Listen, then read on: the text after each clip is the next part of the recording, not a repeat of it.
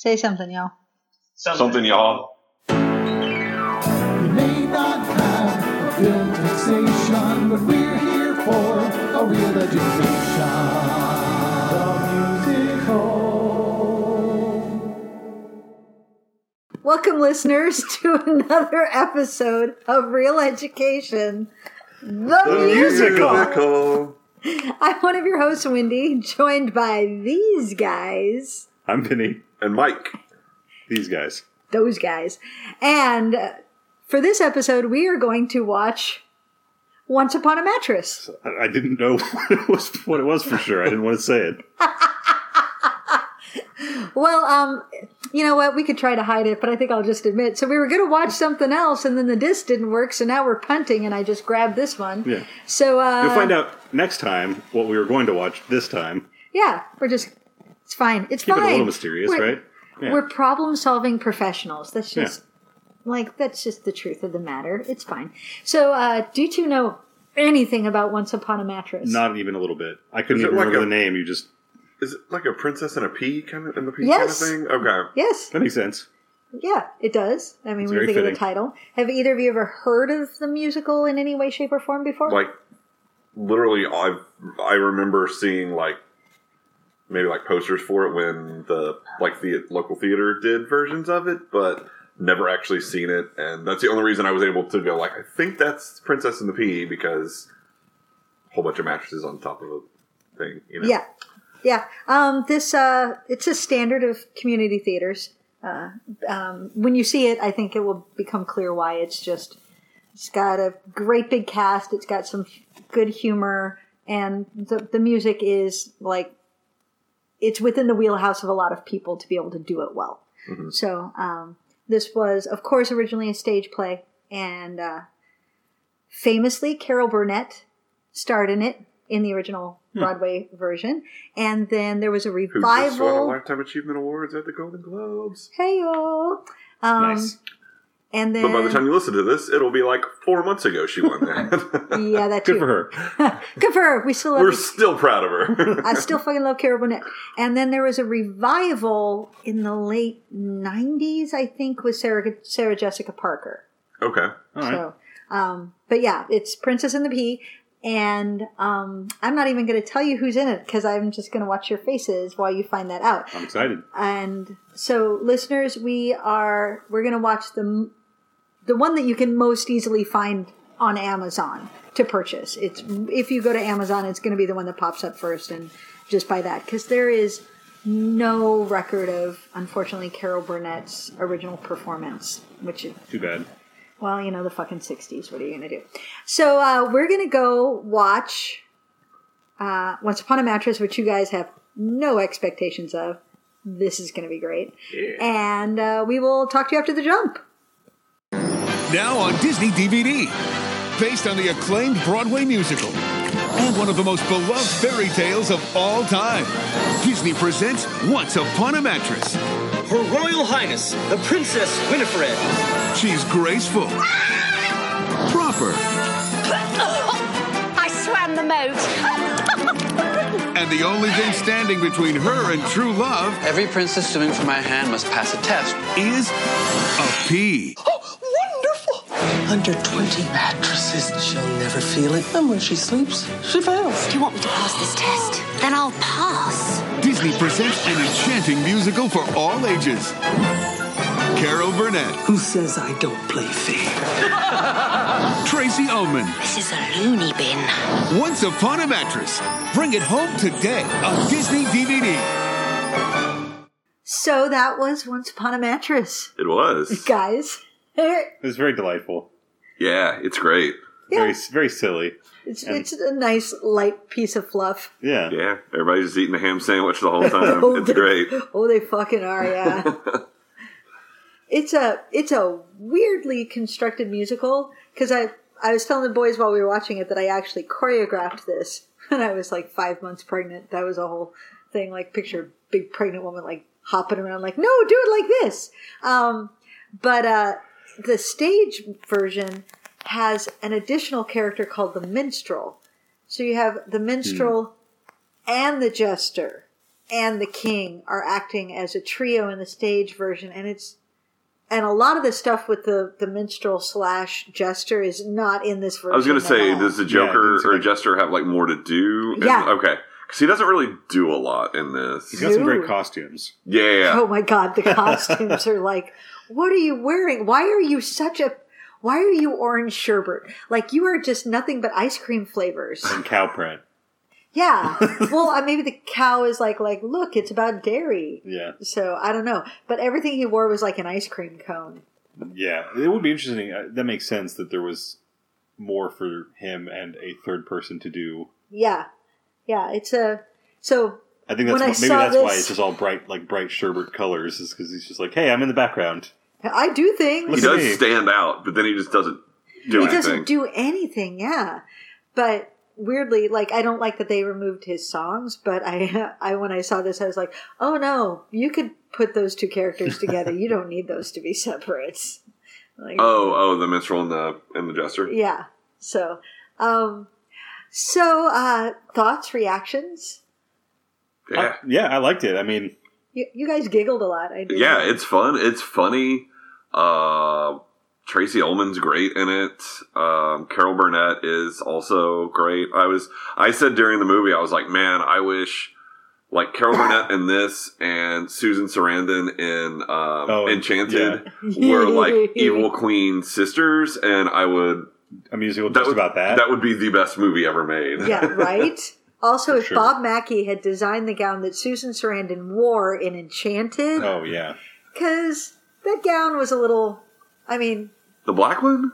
She wears coming out of the sewer? Yeah. Because that one's good. Nah, it's a little too costumey for me. Like, I would have loved to have seen something more like that just looks like, what? Are you? Oh, it's so great. Anyway, I'm picky about my costumes. What can I say? So, Carol Burnett has had a lifelong association with Bob Mackie. He did all of her costumes for the Carol Burnett show as well. So I know when I first popped this in, the first time I ever watched it, all the costumes are delightful and they're very bright and colorful and very pretty. And then she walks out, I'm like, holy shit, what are you wearing? That's amazing. Yeah. And then it gets to the end of the very, very first credit. Carol Burnett gowns by Bob Mackie. And I'm like, yeah, the fuck they were. And then immediately following all other costumes by some other guy. It's fine. Whose name I already forgotten. It's fine. I'm going to therapy to deal with the trauma of this experience of, yeah. Like, can you imagine being the costumer and so you tell people, oh, I did the costumes for Once Upon a Mattress. Oh my God, Carol looked amazing in that. He's like, no, those. Not her though. Yeah, not me. See, like the other costumes. Okay, so like, this is a Wonderful World of Disney production. It's a TV movie. It's a TV movie. Sure. It looks like a TV movie. The costumes are all very TV movie. Like, they're not bad. They're not great either. Like, they do the job. Yeah. Nothing really They fit in well with the rest. Yeah. The rest of the I love all of the very pastels they put Lady Larkin in. I think. Yeah, and it's all very, very Disney, like Disney Channel. And then there's Carol Burnett, who's just in a whole other level that you're just like, my God. How many look like you're in a different movie. Like, I'm definitely gonna put on the Twitter feed and on the web page, get some screenshots of Carol Burnett, because it is all velvet and satin and sparkles and tassels and lots of weird tassels. Yeah, like in a headdress. Yeah. And spiky crown. Oh, it's so amazing looking and great drag queen makeup. And whatever that orange thing was, Yeah. that was like the orange trim that came around her back and then also like on her the way down her sleeves sleeves. or whatever. Yeah. Like a nice weird. orange fur, like a very fluffy looking fur. She looked almost like a critter. It was great. She looked like a critter. Very talented critter. So yeah, the movie, this was filmed in 2005. It was a made for TV, but they released it on DVD 2 days later. They're just like, nope, here you go. Yeah.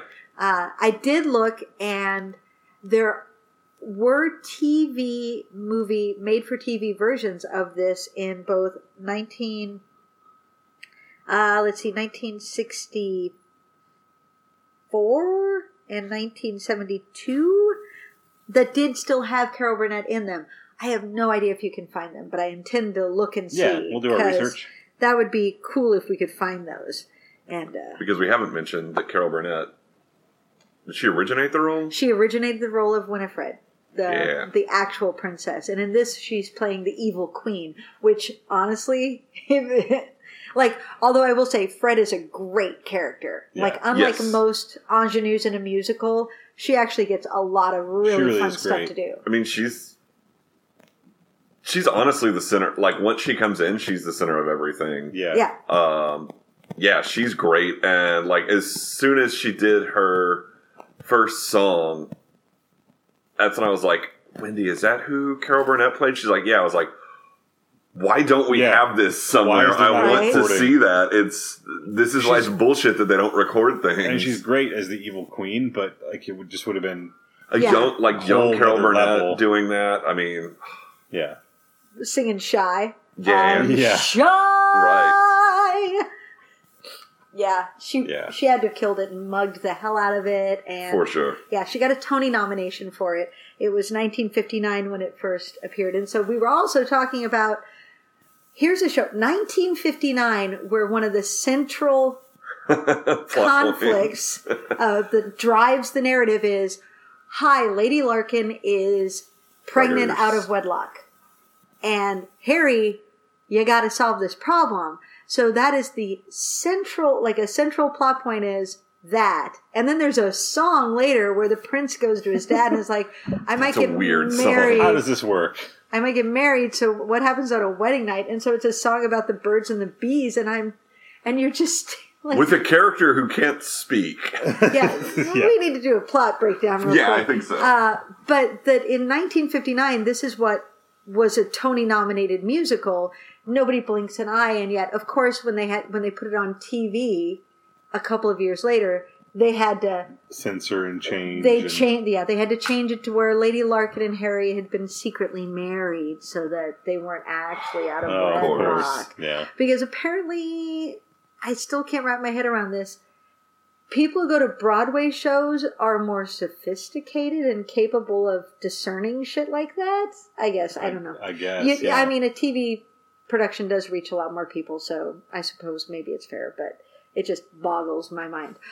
So the plot, it is The Princess and the Pea. And pretty much exactly.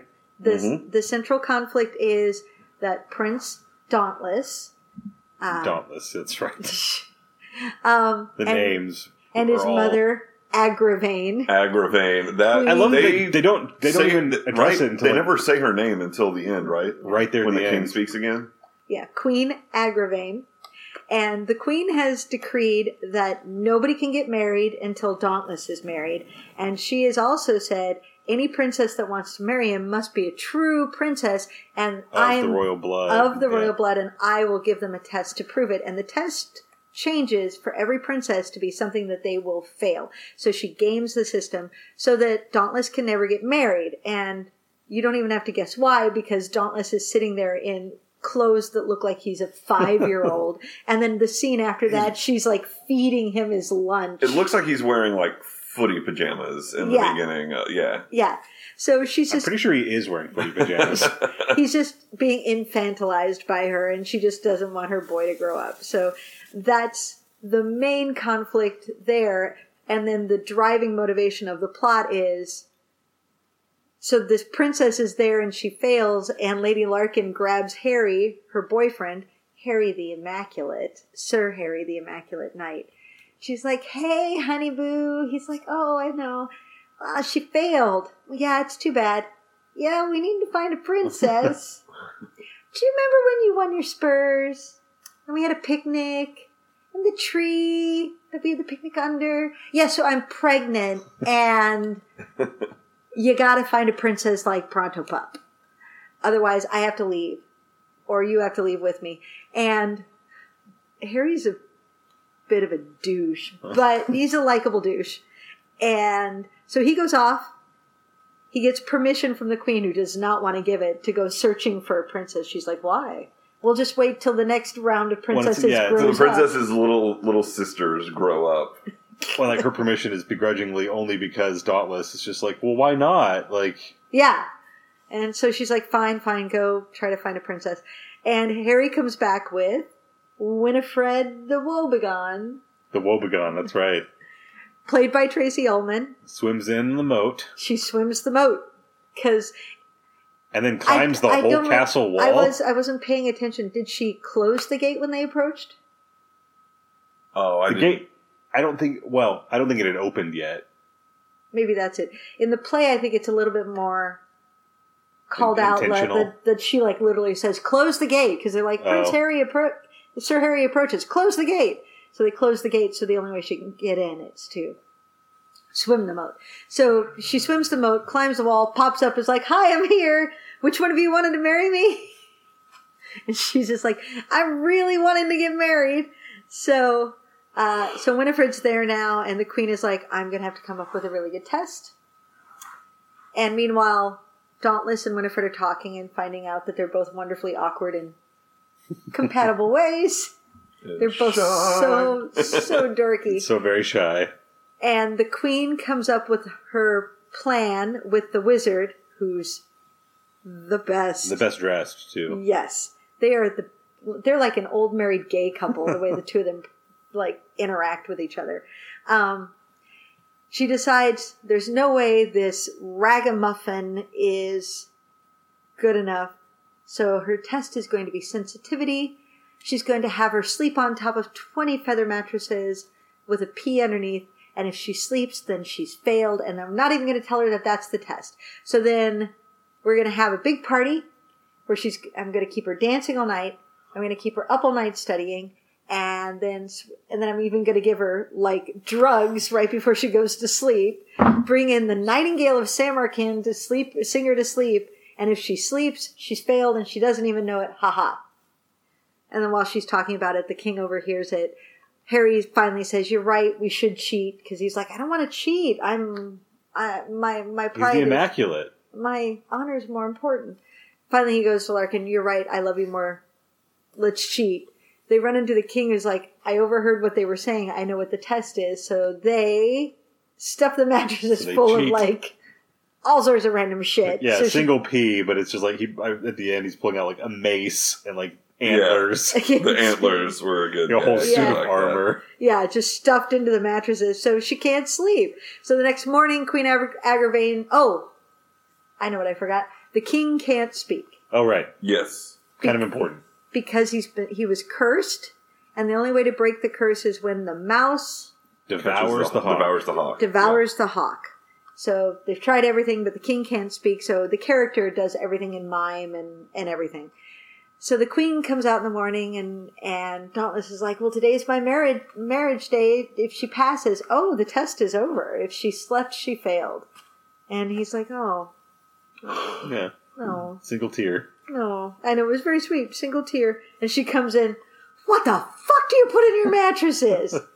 The last time you saw her in the bed, she was starting to count sheep, and she comes in and she's up to like 36,000 sheep or something. Yeah.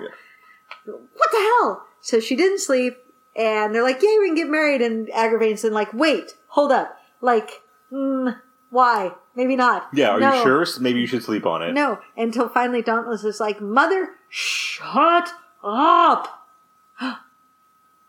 And suddenly she can't talk and the king can, because Dauntless was the mouse and he devoured the hawk, which was his mother. And then they get married and happily ever after. Doo-doo! Jazz hands! And in the meantime, songs. Yeah. I do love, I mean, obviously it's the appropriate conclusion, but it seems like it kind of rushed headlong to the end and then just ended really quickly. Like, I say that knowing, like, I don't know where else you would have gone, right? I mean, that's clearly the ending. It just seemed very sudden, even then. Wrap it up, wrap it up, wrap it up. Yeah. Done. Boom. Put But it it was a fun trip. Boop. Yeah, just a lovely little bit of silliness. Also, Carol Burnett. Also that. Yeah. That's really why we're all here. Yeah. So Carol Burnett is the queen, and Tom Smothers is the mute king. And of course. Like, as soon as he came on, and I was like, oh, I get it. Like, that's why you cast him. Uh-huh. She needs somebody that can do that, like what he Yeah. does, basically, which is mug make the a lot of camera. stupid, silly faces and mime around and make silly gestures, which is like what he's good at. So, like, I mean, he's great. Tracy Ullman is the princess, and Dennis Also, okay, Dennis O'Hare. O'Hare is the prince, and he's kind of amazing in a role that could be really, really not work. He definitely makes him a very sympathetic character somehow, even though he's like pathetic. An actual man-child, yeah. He's a man-child. He's But you're still pathetic, kind of he's like- stunted. I get it. I'm on his side. Like, his mom's kind of trash, and like, Yeah. He's so earnest, and you like, but you also, the two of them, both him and Tracy, do such good work with their characterizations and how they play off of each other that you're like, yeah, I can see that these two would like each other honestly. Yeah. Because otherwise he's so stunted and weird, you're like, yes. I cannot picture the woman that would want to put up with that shit. Seriously? And of course Tracy Ullman's just like, your mother. Yeah, your mama. Your That's mother. something. I also love Tracy Ullman's wig in this. Yeah, right? It's so long and curly. Yeah. And Zoe Deschanel, who's Larkin. Everyone, the wigs. She's got the lovely The long blonde locks, yeah. Yeah. And speaking of beautiful locks, Matthew Morrison is Sir Harry, and he's just purty. Goodness gracious. Yes, he's a good-looking dude. Just that hair. Like, the two of them having a baby, that would, like, be way too pretty. I don't think that should ever be allowed. Just take her eyes and his hair. Oh my god, those gigantic Those eyes. like anime eyes. And then like his hair, and like it'd be fighting. Which of us is bigger? The hair or the eyes? The hair or the eyes? So Carol Burnett, I think I mentioned this, she got a Tony nomination for playing Winifred. And Dennis O'Hare, who plays the prince, he's done a ton of movies in character roles, like Milk and Charlie Wilson's War, and you mentioned those earlier, and his face is familiar. None of those are what I remember him from. Yeah. I don't know what it is. I know I've seen him in something. And he's done a ton particular. of Broadway, both plays and musicals. He's won like Drama Desk Awards for his work as an actor. And he was in the Alan Cumming version of Cabaret as Herr Ludwig.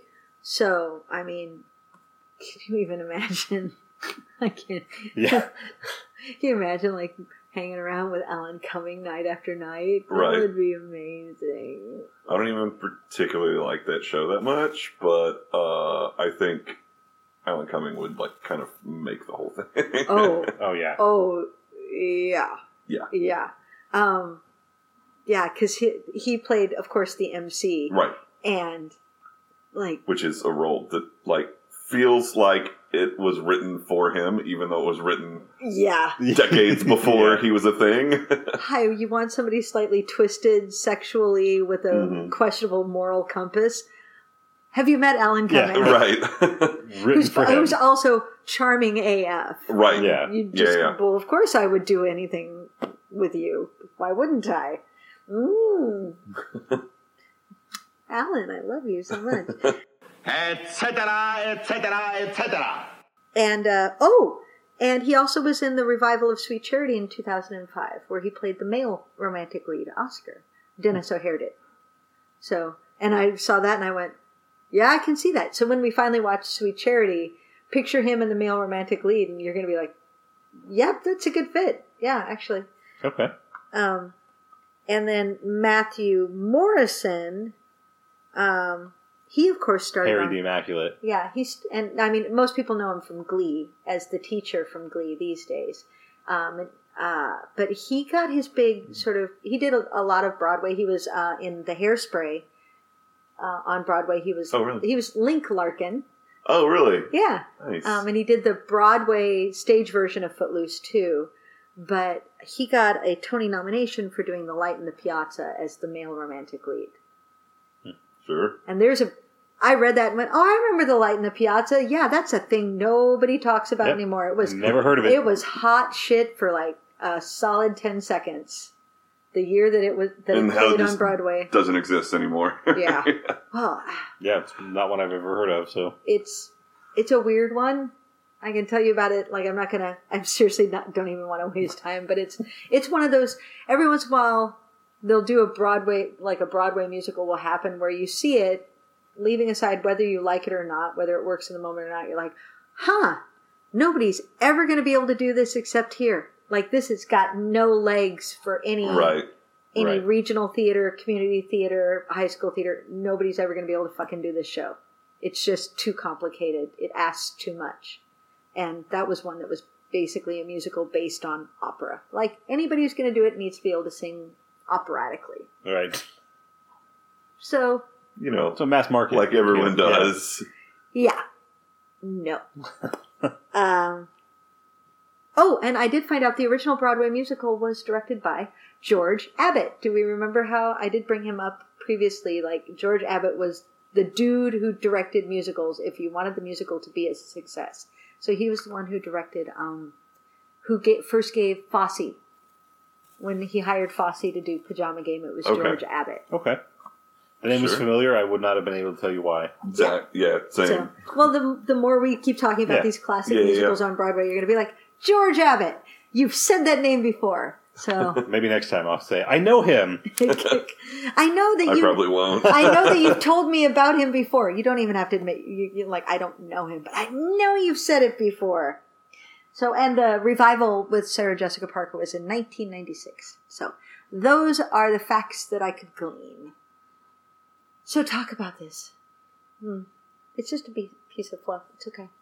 What numbers did you like? Yeah, it's great. I mean, we were, about halfway through, I was just like, this is silly shit. Like, it's all just, like, super silly and goofy. And it definitely...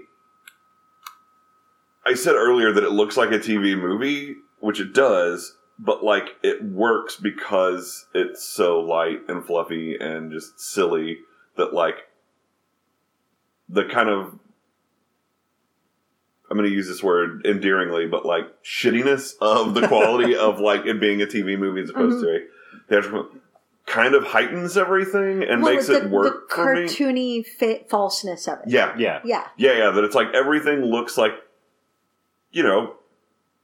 sets for TV and like that's like even like it looks wonderful because that's what it's supposed to be. Yeah, like the opening credits. I mean, it's over like I guess animated or some kind of CGI, other CGI castle where it's of a quality where you're like, it sets the expectation, which initially was like, oh, I don't know what we're doing, but like the rest of the movie plays to it so well that it works and it just runs with that kind of, like you said, endearingly shitty aesthetic. Like I think that's kind of a good way to put it because like the costumes are great, the backgrounds aren't, but like they don't have to be. Yeah, because you're just interested in what's happening in the moment. Like, as it kind of rushes through the story. The story. I mean, yeah, exactly. It's a very thin plot. Yeah. It still has some good, some good choreography and stuff in it for being a TV movie. Spanish Panic. Spanish Panic's great. All of the stuff during Shy is great. Oh, yeah. Shy is really good. They do. It's surprisingly good for a TV movie that I was just like, they're doing things. It was directed by Kathleen Marshall, and what's interesting, I was checking the credits. There's only associate choreographer credited, no main choreographer, but I'm assuming she was actually the choreographer too, because she hasn't directed a whole lot. It's like this and like one or two other things. She, however, was the choreographer for the TV version of The Music Man that they did with Matthew Broderick and won a Tony in 2006. I didn't know they did that, but I kind of would like to see it. Yeah. 2006, Pajama Game, she won the Tony for choreography for that. And she also won in 2004 for the choreography for Wonderful Town, which was also a show that she directed on Broadway. And she got a nomination for directing it that year as well. And so that was one before and one after this, right? Yeah. 2004 and 2006. So she was doing a lot of choreography on Broadway that was, people were like, damn, you are bringing the goods. And this choreography is really solid. And I have to call out, I think her direction is so smart too. She's doing a good job for somebody who directs plays, of directing for the camera really well. Yep.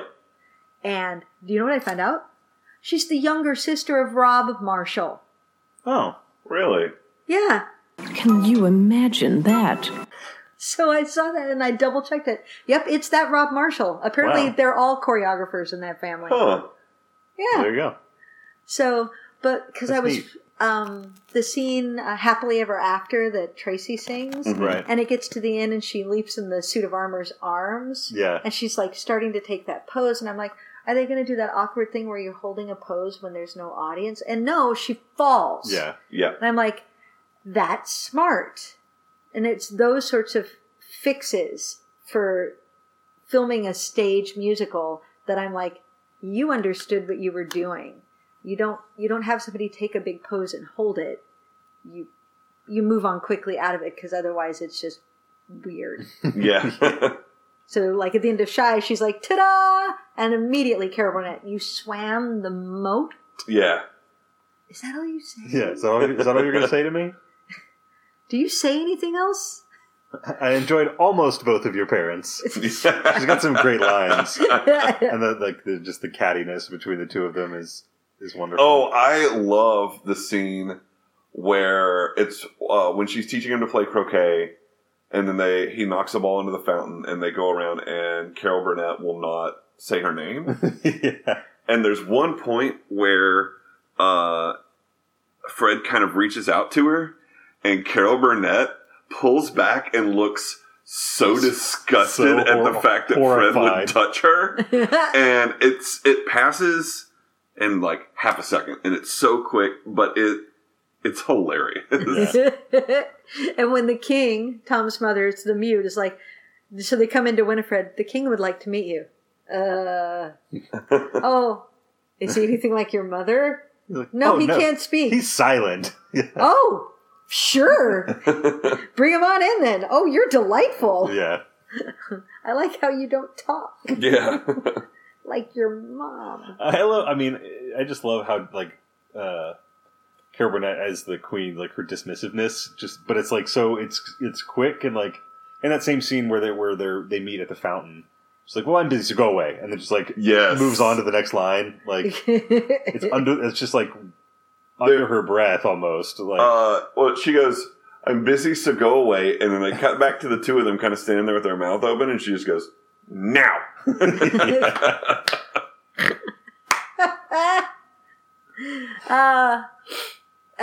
And so you get the Cara Burnett humor, you get the Tracy Ullman more broad, goofy stuff with Dauntless, and then you get this other type of humor with Larkin and Harry that's almost satirical, of making fun of his pompousness, as he's like, well, I couldn't possibly, and she's just like, you better fucking, you better do something. Well, what is it that he tells her that I was like, that's what you say to women? He's like, oh, it's because like right after she like tells him that she's going to have a baby. No, it's when she tries to get him to cheat. And he's like, I couldn't. Well, it's like she tells him that, and then they sit down. It's like because the king's in the background, he like hears that she's pregnant, and then he wanders off, and then they sit down at the bench. This is later. Season. This is the second time they come back. The second scene with them. Yeah. I can't remember. He says something She's upset to her about something. that he's basically just like, you're being emotional, and I was like, maybe not what you say to a woman. Well, and I mean, he even says the line of like, pregnant. Why should I be punished for your moment of weakness? That's what it was. That's in that first scene. Yeah. And it. I mean, they're making fun of those tropes. Yeah. She's just like, well, I'm gonna kill you. Yeah. So the musical numbers. Is there anything before Shy? Really? If there is, I don't remember it. I want to say there was. I thought there was some kind of. Oh, sure, opening. there was. Sure, there was. In a little while with Harry and Larkin. Yep. In a little while. Yeah. So the two of them have a little lovely duet together. We're going to solve this problem. I'm going to go find us a princess. And he toddles off and brings back Winifred, who swims the moat and climbs the wall and pops up just like, so which one of you is it? Yeah. she's like, well, here's the thing. I've always been shy, except that's not how she sings it. Not so much. Yes, she's singing very big.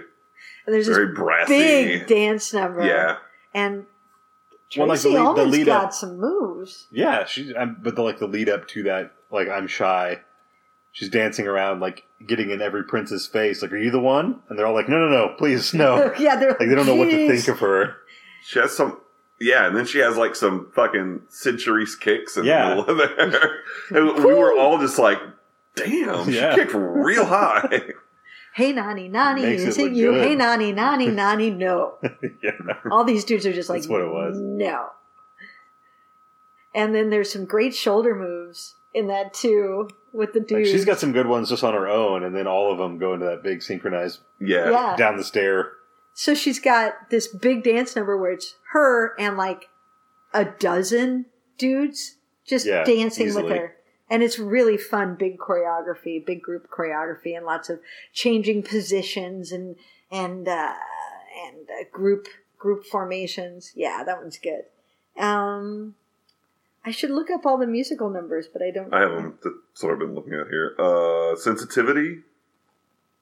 Oh yeah, that's when she with gets Queen the and idea. the Wizard. Because she's just lamenting that she's so sensitive. I love that part when the wizard, it's like her sensitivity. She's like, no, that's a terrible idea. I have it. Her sensitivity. Yeah. Yes. It's just And he just rolls his classic eyes. broad Yeah, humor. it's great. Right. And because he's just her little boot licking lackey, Yeah. and he's just prancing around behind her. Oh, Your Majesty, and his costume. Yeah, I mean it's so tropey that, but they just play it so well. The two of them together Yeah. are so much fun. I They're love the two of them together as he just toddles around behind her with his eyebrows and his pursed lips. Mm. Then there's the Swamps of Home. Yeah. But that one's yeah. fun because it's got the group of them like echoing, and that's funny. Yeah. Yeah, that's right. I think, and I mean, I really like basically everything Tracy Ullman does in this. So like, I know pretty much any time when she's singing, I'm into it. Like I couldn't hum you that song or anything, but I was like, that's fun. Until you said the name of it, I had forgotten about it. So Yeah. Now it was a good one. But and I'm also trying to skim through these because there's ones obviously from the show that aren't, because this is just the list from the show. Right. Yeah. So I had a moment where I was like, was that a song? Yeah, it was. Okay. No, I feel like but it in is. that one, the Swamps of Home or whatever, that's the one. I mean, they have like the trio, the chorus that are just kind of echoing like almost like random words. Yeah. It's like it's never the same. And the swamps are bubbling. Buggle, guggle, guggle, guggle. Yeah. That's really good. I like that one. And then they have, I did read about this Normandy that was changed, right? Mm-hmm. Because here it's a song between Larkin and Harry about their honeymoon, and I guess in the stage, it's like the minstrel and jester and kings. Yeah, I think so. Yeah, it gets moved around a lot. This is a show that a lot of times people, when they do it, they'll make their own changes because they're like, yeah, the original version's got some clunky parts. Like that song's okay. Yeah, that's fair. Yeah. Like, it's Larkin and it's pleasant. The two of them are pretty and they sing pretty. yeah. Couldn't tell you anything about it. But we skipped because Normandy.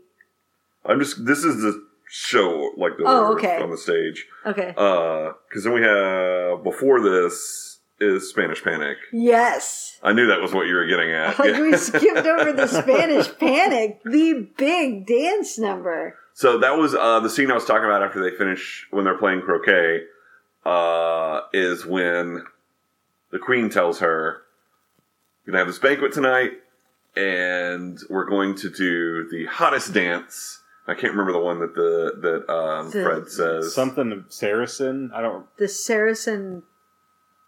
Yeah, you remember Saracen is like the Saracen wreck or something. Something like the hottest thing out of Venice, and Winifred's all like lights up. She's like, "Oh, I know that." Yeah. And Whatever then she it was says called. the Spanish Panic, and there's a little music flourish as the wizard does his little pose. Every time she says Every it, time, and yeah. I like it. It makes me laugh every Spanish time. Panic. Ka-dunk, dunk. Yeah. Every time he's anywhere in scene, regardless of how important he is, he's always just chewing it. Like, yeah. it's wonderful. And yeah, that one's great. It's just them dancing around, acting stupid, and it's a lot of hopping, a lot of kicking, and it's a dance meant to be very frenetic. And there's a lot of people doing it. Well, and the idea is that the queen's trying to tire her out so that she can get rid of her, and so she keeps increasing the tempo. Faster, faster. I also love that as you come in, so as they go into that scene, and you're seeing all the dancers, they are doing what you would think of as a normal sort of courtroom courtly style dance, dancing, where there's a lot of like twirling and things like that, and it looks like it would fit in some sort of medieval type thing. This number comes out of fucking nowhere. Yeah, there's lots of weird hand gestures, and kicks, jumping and hopping. Yeah. I just like the sort of shuffle hop that they do. Yeah. Hop, hop, hop, hop.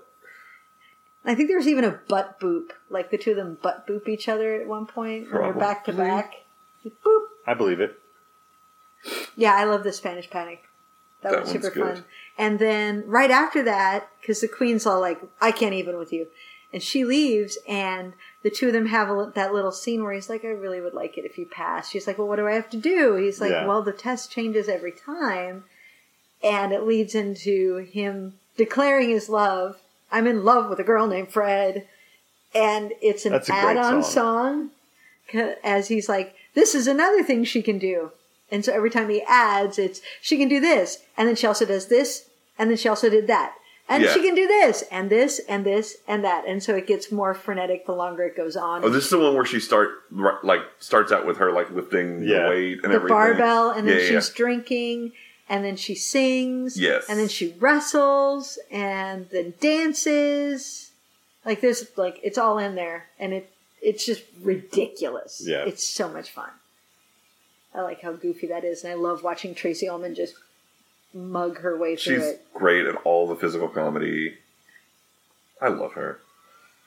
She also, as soon as she came on screen, I was like, why is she ageless? Like, I feel like she has not aged in ever 30 years. Yeah. Like, I pulled up when I was looking through, I pulled up a picture of her from the 80s, and I was like, okay, you look younger there.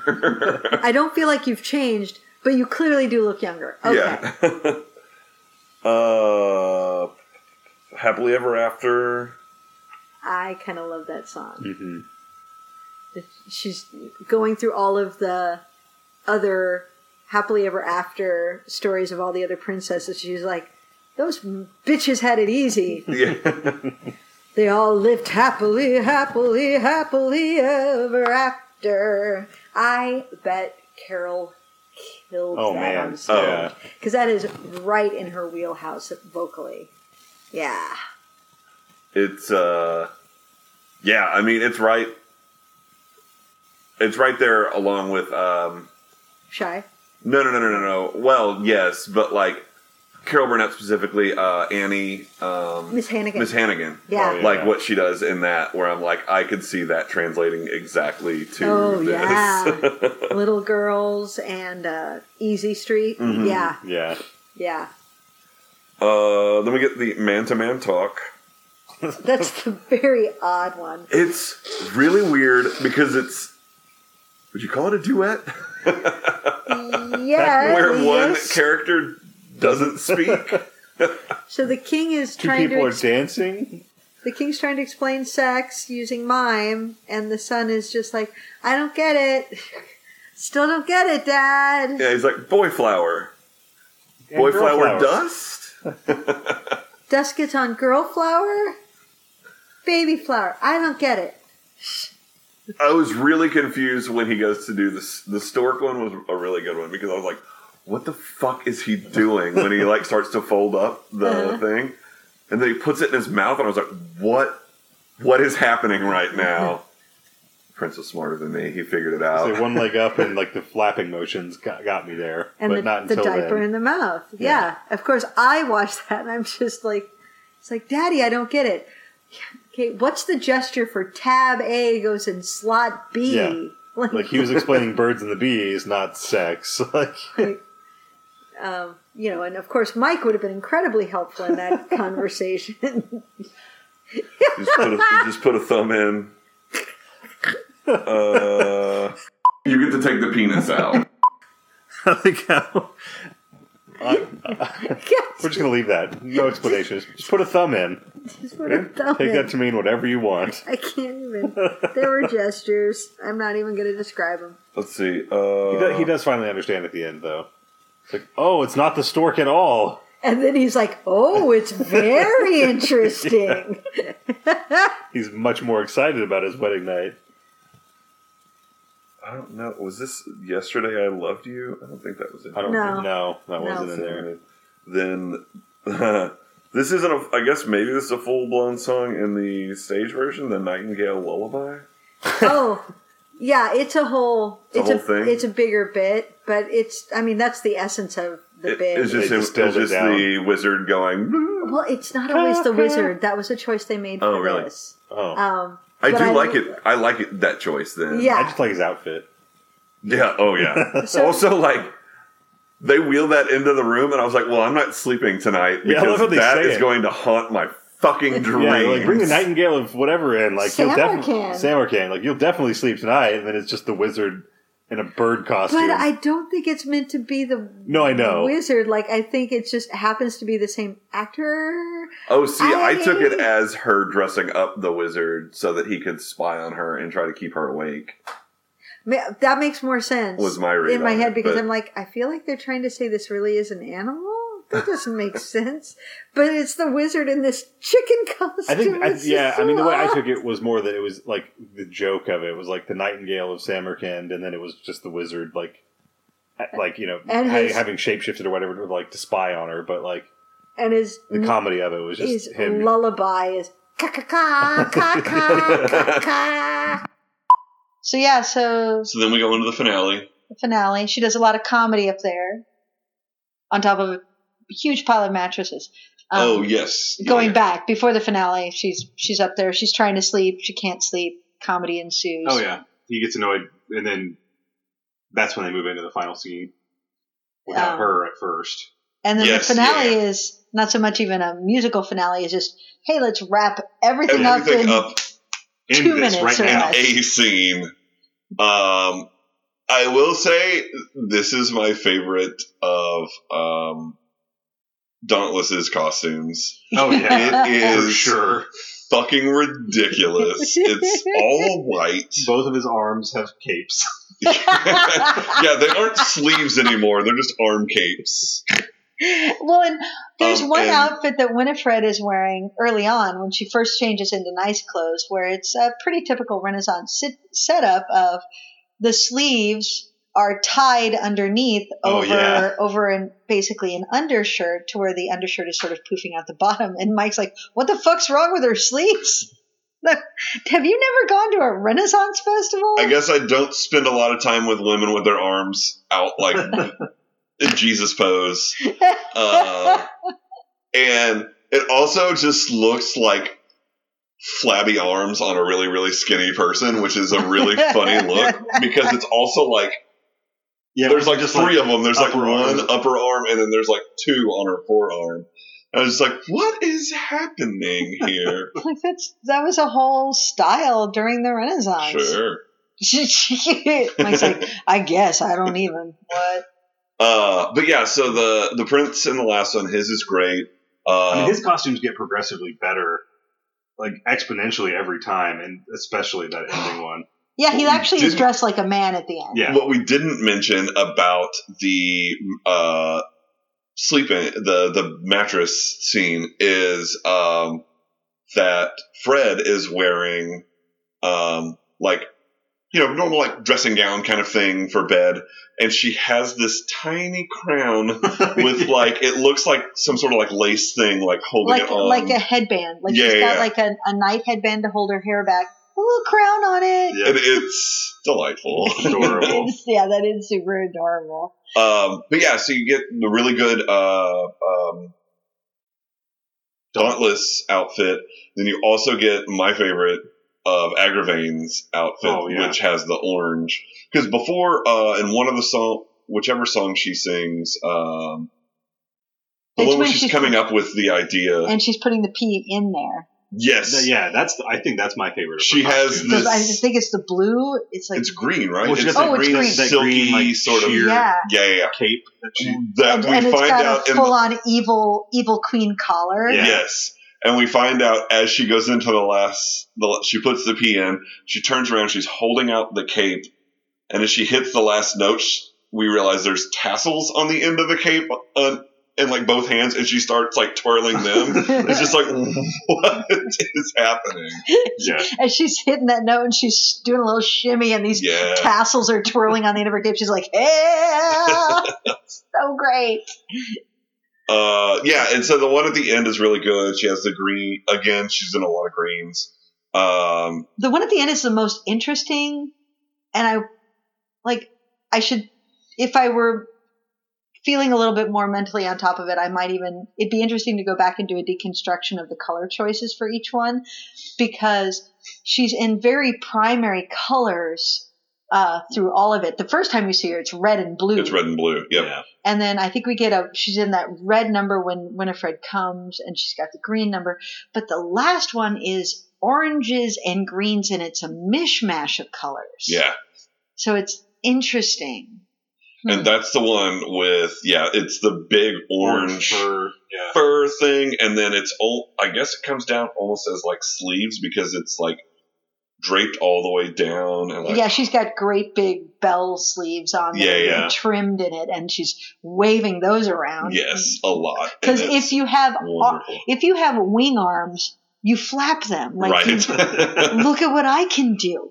We have not talked about the jesters. Or the wizard, really. Yeah. Well, the wizard pretty much has one costume. One style. It changes colors. Yeah. No, maybe it is all the same costume, but it's this weird. I feel like the lighting does a lot for him. The lighting I think it is does. one costume, but where he's standing in the scene changes it drastically. Yeah. But it's sort of Arabian influenced in that it's got these weird shoulder Very spikes pointy, that sort of go up in little curls. His slippers are the sort of what we think of as Arabian slippers where the toes curl up. And his hat looks like when you picture the sort of spiked helmet with a turban wrapped around it, except that the turban part is sort of wrapped up into the side like an ice cream cone curl, and the spike is also curled, but like is sort opposite. of off to the other side and sort of curled in a different way. Right, it's very stylized. His hat is amazing. I think when he first came on screen in that costume, Mike was like, "I could see Vinny wearing that." Yes, it's like I need. I don't think I said I could see it. I said I want that so that you would have to wear it. How And it has that. You sort said of, have to, and I was like, "I'd gladly." He's got some sort of long Wear that shit drapey to work. thing, kind of like a skirt over his pants that he like holds up and prances around in. It's great. It's so great. I mean, I guess it really is just that outfit and then the Nightingale costume. Nightingale That's pretty much it. And the jester, like we did already talk about the palette. A little bit, yeah. Yeah, my favorite is the orange, where it's just like, why is this guy wearing bright, like creamsicle colored? Yeah, creamsicle. And then like the scene goes on for a cow minute. print. Yeah, then the scene goes on. This is the scene where they. He wears it several times, but the scene that I noticed the cow print was when they. He and Dauntless he and Harry are talking in like the hallway in front of the the suit of armor, and then the king's inside of it. But then all of a sudden you're like, is that like a cow print trim? And it is, and it's wonderful. And this is why it really upset me that, not upset, I mean, nothing about this movie upsets me, but like, you really want, they dressed him this way, and he doesn't do anything. And so you really are just like, also, he's the one person of color in this, but that's... Yeah, that's another thing. But whatever.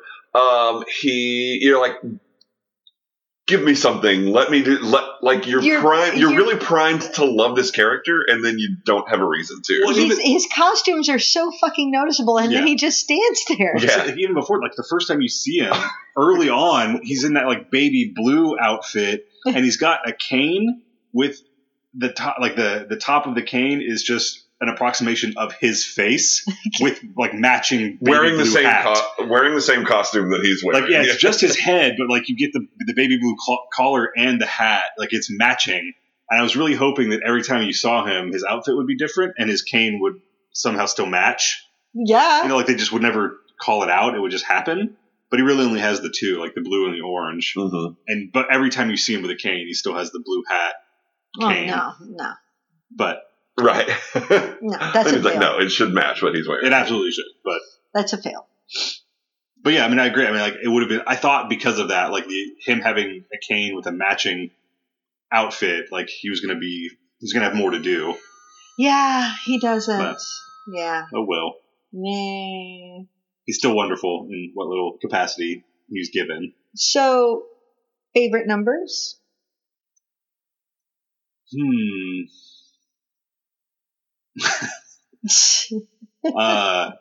I think I'm in love with a girl named Fred. It's just the one that sticks out to me. Okay. I don't know. Like you were saying, I just love that it's one of those where they just keep adding on and it's just more and more ridiculous. I felt like it really like encapsulated just kind of the whole spirit of this movie where it's just like it's just silly and they just kind of like make it more. Yeah, like why not just throw it in there, like see what sticks. Yeah, and it works. I think first I wanted to go with Shy, but I love that one, but I think I have to go with Sensitivity. Okay. Because Carol Burnett, man, and she is ramping. She is going. I mean, she always goes big, but she's going so fucking big, and she's getting like you get the wizard in there too, and like they're great together. They could be an old married couple. They're great, and Carol Burnett's great, and she has tassels, and yeah, that's it. I'm going for the Spanish Panic. Yeah, of course you are. Of course I am. I just think that's wonderfully goofy choreography. Always something new to watch. That's definitely another one where watching one person do it is very rewarding. Right. I'd have to go back and rewatch it just to like make sure to catch everything. Good times. All right, so that was Once Upon a Mattress, the 2005 television made-for-TV movie. And if you enjoy the show, rate, review, subscribe. Rate, review, subscribe. Rate, review, subscribe. Rate, review, subscribe. Hey, I remembered. Nailed it. Yeah. Yay! Yeah, we have a couple people that left us reviews, and we appreciate it very much. Very much. It's exciting. We get new ones, and I'm like, oh shit, just, be nice. Yeah, we'd love to hear from you guys. Yeah, give us your thoughts, suggestions, things you notice. If you notice the fan on my laptop wearing jazz hands. Yeah. Jazz hands. That's the new rule. I was listening to the episode today as I was driving. I go back through just to sort of check on once I get a little distance, and every time the fan word, I'm in my car. Jazz hands. It's the only way I can handle it. Jazz Keep hands. a little tally. So next week we'll figure something else out. So yeah, thanks for joining us. I've been one of your hosts, Wendy. I'm Vinny. And you are? Mike. Who are you people? Why are you in my house? All right, we'll talk to you later. We hope you enjoyed our film fixation. We'll see you next time on A Real Education.